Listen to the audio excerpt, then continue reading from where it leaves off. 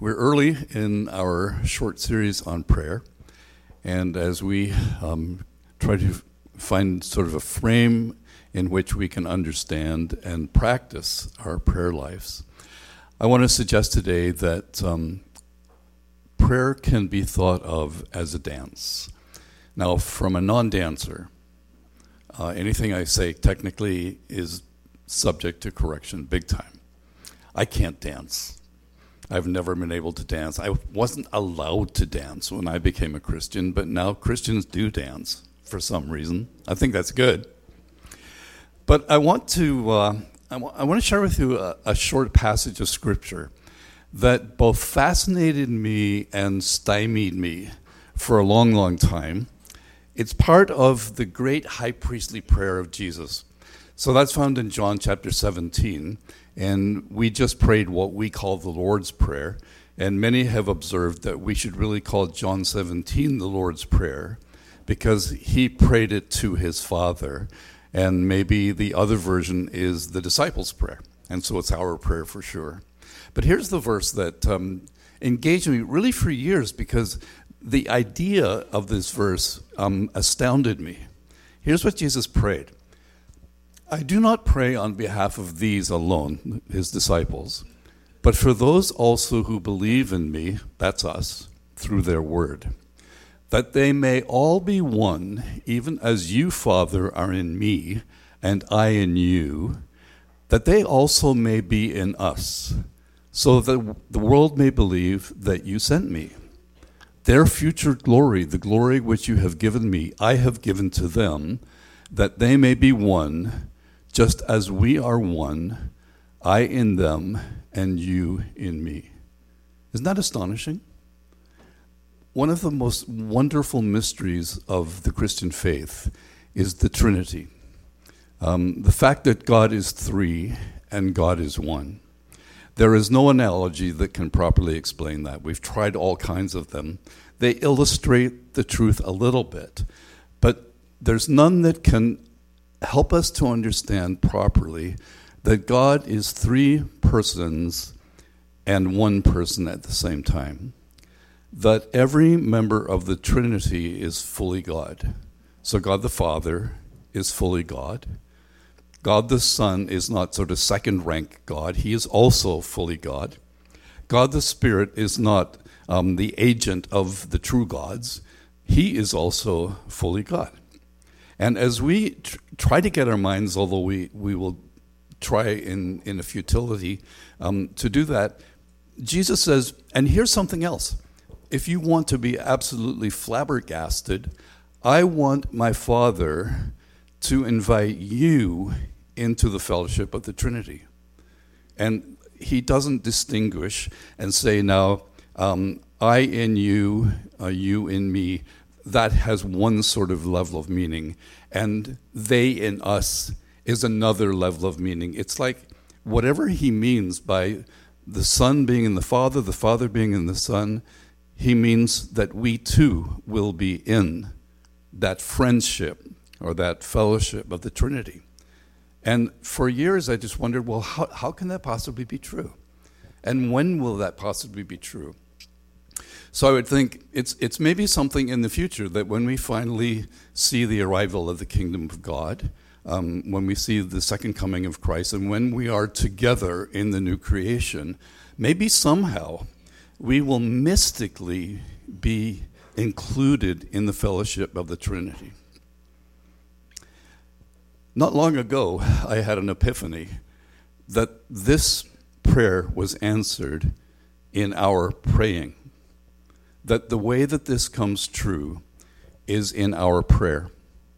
Our daily communication with God, our daily listening to God, our daily talking to God, that what Jesus prayed for is actually possible now in prayer.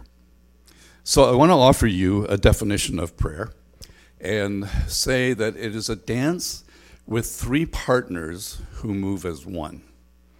So you may want to let that stimulate your brain a little bit. What is that saying? It's a dance with three partners, and yet the three partners move as one. we dance with the Trinity. The Trinity dances, he moves as one, and we are like the partner as we pray into the fellowship of the Trinity. So let me unpack it a little bit this morning and try to imagine what that could look like in our lives. So one of the things, not knowing a lot about dancing, one of the things I do notice is there's this phenomenon called cutting in, right? So there are two people dancing and somebody cuts in. And the three partners each will cut in to our dance with the Trinity.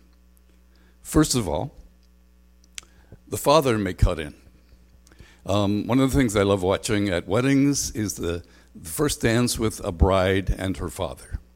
And what I notice is that they have their heads close to each other, and the father is usually saying something to his bride or his daughter.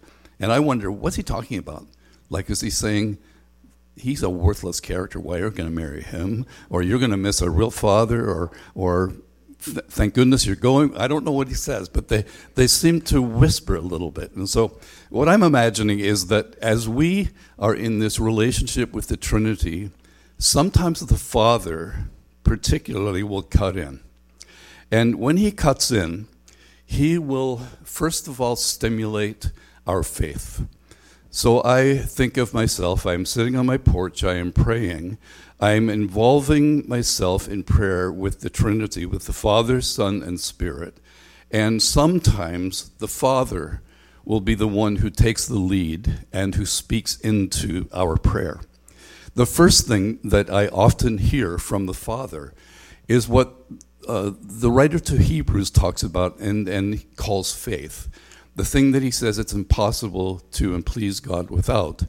And when the Father steps in, sometimes what he wants to do is stimulate my faith. I will range from feeling as though I'm confident to feeling more like an agnostic and saying, I don't know. And as much as I think I know, I end up rounding back to the same place, thinking through again, praying through again. And sometimes the way that the Father whispers to me as he cuts in is that he says, without faith, it's impossible to please me. You must believe that I am and that I reward those who diligently seek me. So part of this dance is that I am always in search of God. And it's an elusive but satisfying search. It's elusive because God is so grand. He's so beyond that I will never find him. But the first thing that the Father might want to just whisper to us in this dance is, I am here. I am God. I am the Creator. I am your Father. Second thing that he might want to say to me is, I'm your Abba. And that's exactly what we just sang. Thanks, Gabriel. Good, good Father. If you've not read the book Abba's Child by Brennan Manning, it's a wonderful book that helps us meditate on this fact that when Jesus talked to his Father, he called him Abba, and that was against the background of Jewish scholarship and religious practice in which you never called God by any name. You would refer to him as the throne or the heavens, but you would never say his name. And when Jesus is teaching his disciples to pray, he says, when you pray, say, and they probably listened with bated breath, what's he going to say we should call God? And Jesus said, when you pray to God, here's his name, Daddy, Abba, the Aramaic word that simply lets a little child use those early motor skills of speech and say, Abba. Jesus says, if you want to talk to God, here's his name, Father, Daddy. And many, many times what I need the Father to whisper to me as he cuts in is, I'm your Father. I'm a good, good Father, and I love you. Many times my mind says, oh, I'm sure if God wanted to talk to me, he would want to correct me. He would want to chastise me. He would be telling me all the things that I'm not. And God would say, Ian, I just want to tell you I love you. That there's nothing you can do to make me love you more or differently. There's nothing that you can do to make me stop loving you. I love you dearly. When the Father cuts in, I think he often says that to us. And then in prayer in this dance, as I try to understand my world, my life, the lives of my friends, one of the things that the Father will often do is affirm his sovereignty. As I look at Ukraine, as I look at all of the things that Sylvie mentioned this morning, I'm drawn into a place again and often of saying, is God really sovereign in all of this? As I think of some of my family members who are ill, as I think of some of the difficulties that I see people in, then there's another voice in that dance, and it's the voice of our enemy who will say, he's not in charge. It's random. It's chaotic. And in the Father's cut in, one of the things that I think he often will say is, I am in charge. Nothing happens that takes me by surprise. Nothing happens that will frustrate my eternal plans. I will get what I have decided to get. I will do what I have decided to do. And the story is not over. So the Father may be the one who cuts in from time to time. The next person that may cut in may be the Son. And as he cuts in, depending on where I am, what is happening around me, the Son may have an agenda. He may have something he would like to whisper to his dance partner. Very often the thing that he will want to whisper to me is that he is my advocate. In John, Jesus talks a lot about what's going to happen when the Spirit comes, and he's going to talk about who he is. And in Hebrews, we're given this lovely instruction that says we don't have a high priest that can't be touched by our feelings. But we have someone who has suffered in every way like we do, who has faced everything that we face, and he feels who we are. He feels what's happening to us. And we are able to pray to the Father, to that whole dance trio, and we're able to do it with the confidence that we have an advocate.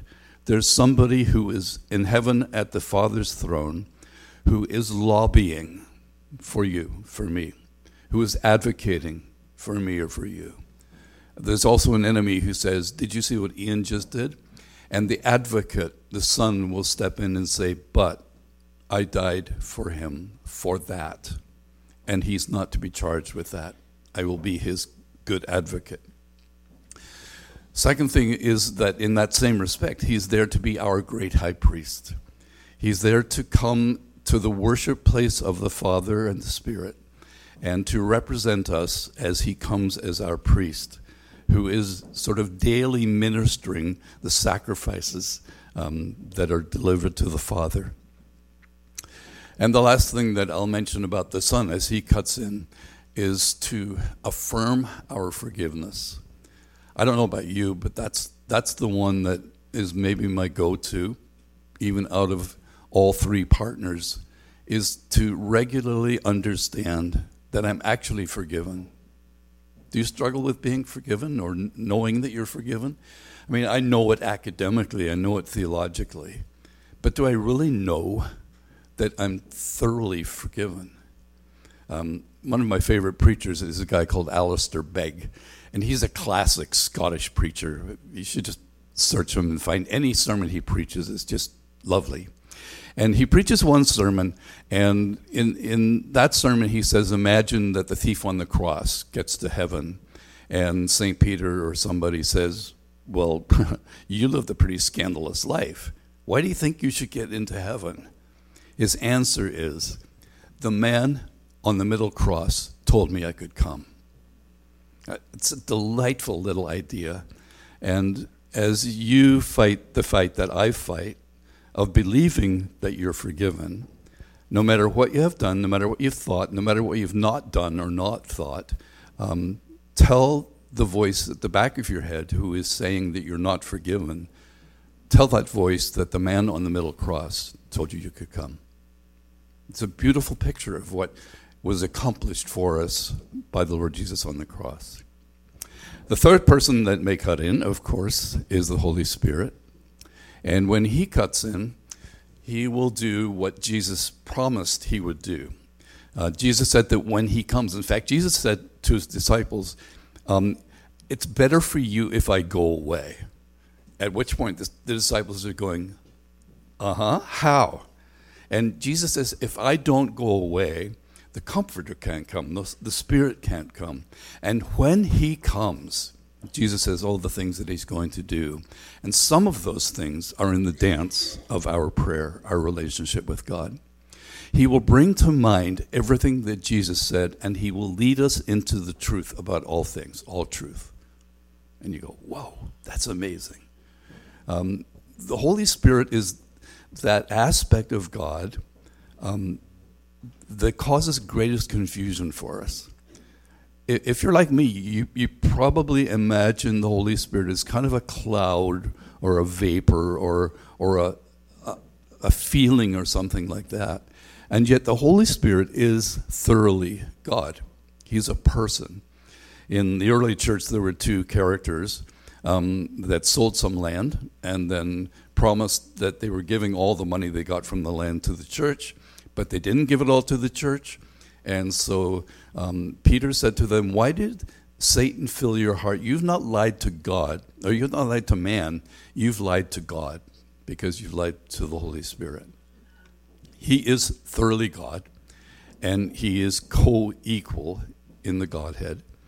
And that person in our prayer lives will help us to dance by reminding us of all the things that Jesus said.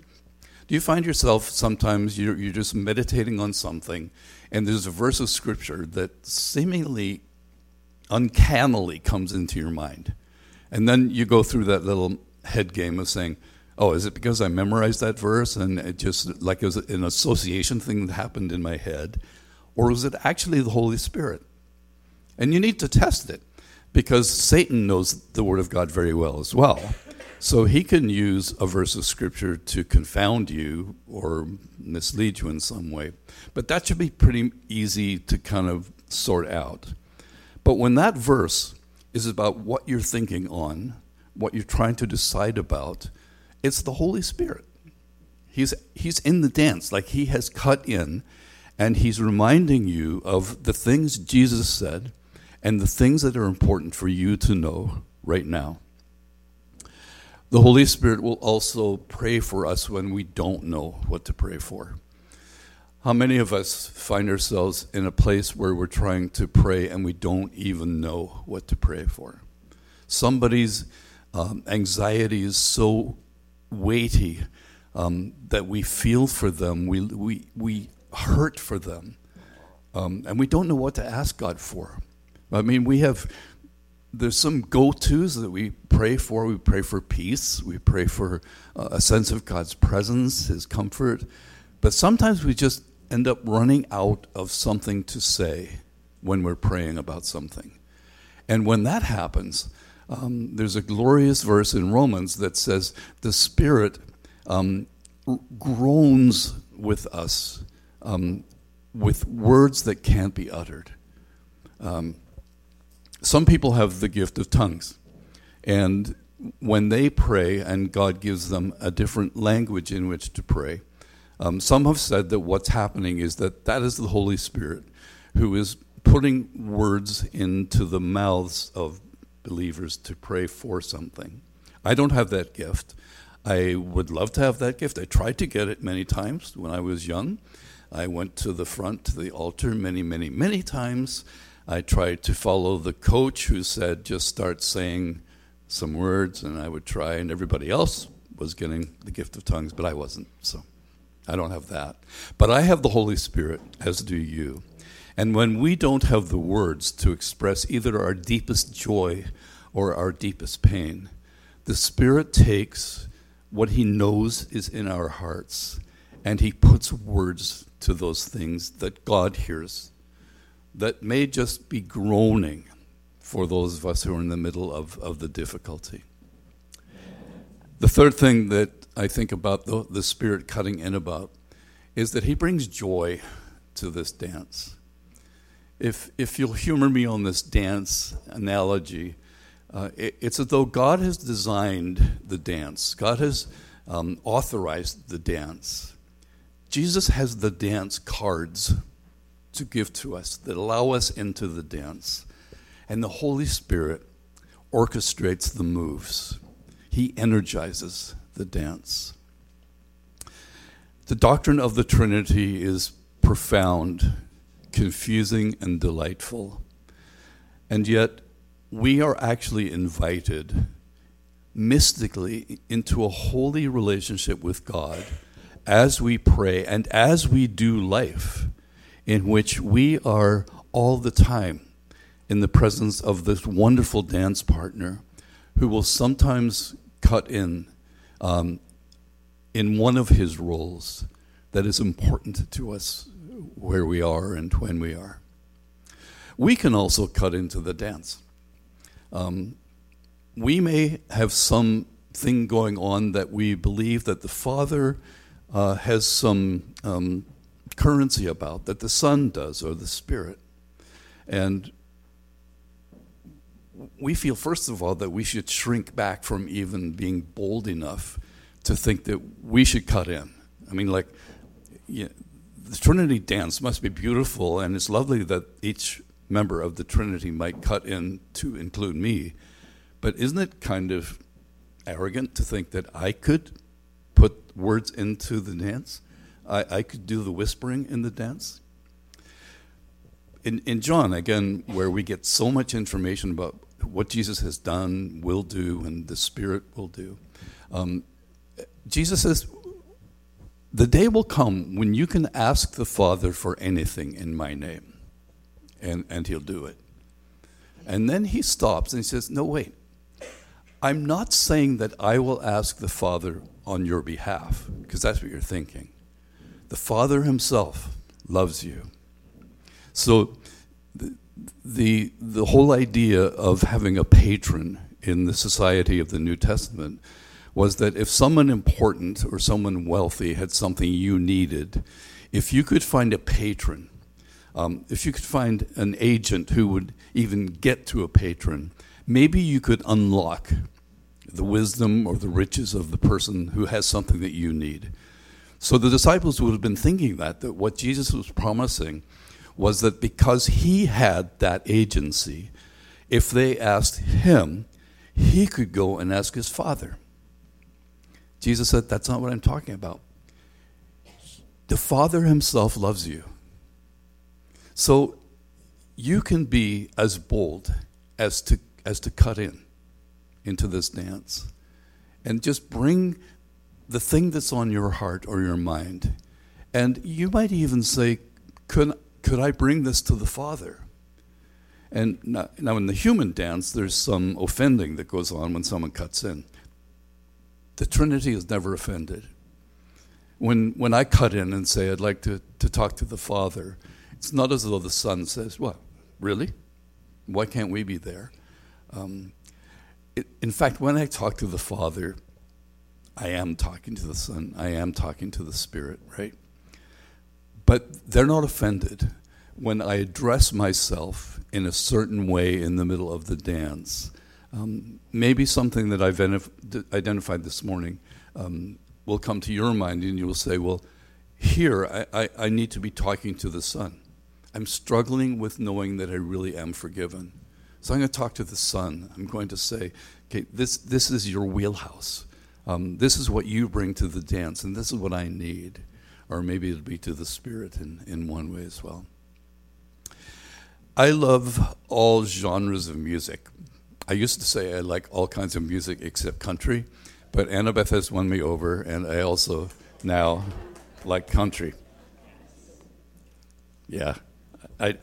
When I say that, I see the country fans all around. It's like when I do a funeral and say Father, Son, and Holy Spirit, and I see the Catholics all crossing themselves. Right? There they are. I came across a song many years ago, and it's called I Hope You Dance. Here's the first verse. I hope you never lose your sense of wonder. You get your fill to eat, but always keep that hunger. May you never take one single breath for granted. God forbid love ever leave you empty-handed. I hope you still feel small when you stand beside the ocean. Whenever one door closes, I hope one more opens. Promise me that you'll give faith a fighting chance. And here's the line. And when you have the choice to sit it out or dance, I hope you dance. When you have the chance to sit it out or dance, I hope you dance. We could sit it out. It's all been done. I mean, our place in heaven is secure. Our sins are forgiven. So we could just wait, sit it out. Or we could say, no, I'm going to dance. Prayer maybe confuses you, but I hope you dance. I hope that you decide it's worth engaging in this profound relationship in which you have a partner who is three, who moves as one.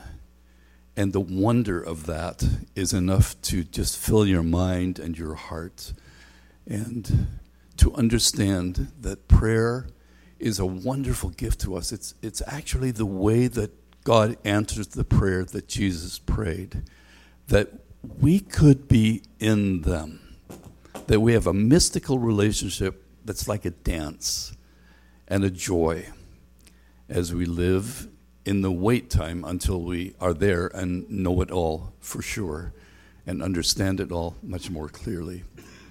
So if you have the chance to sit it out or dance, I hope you dance.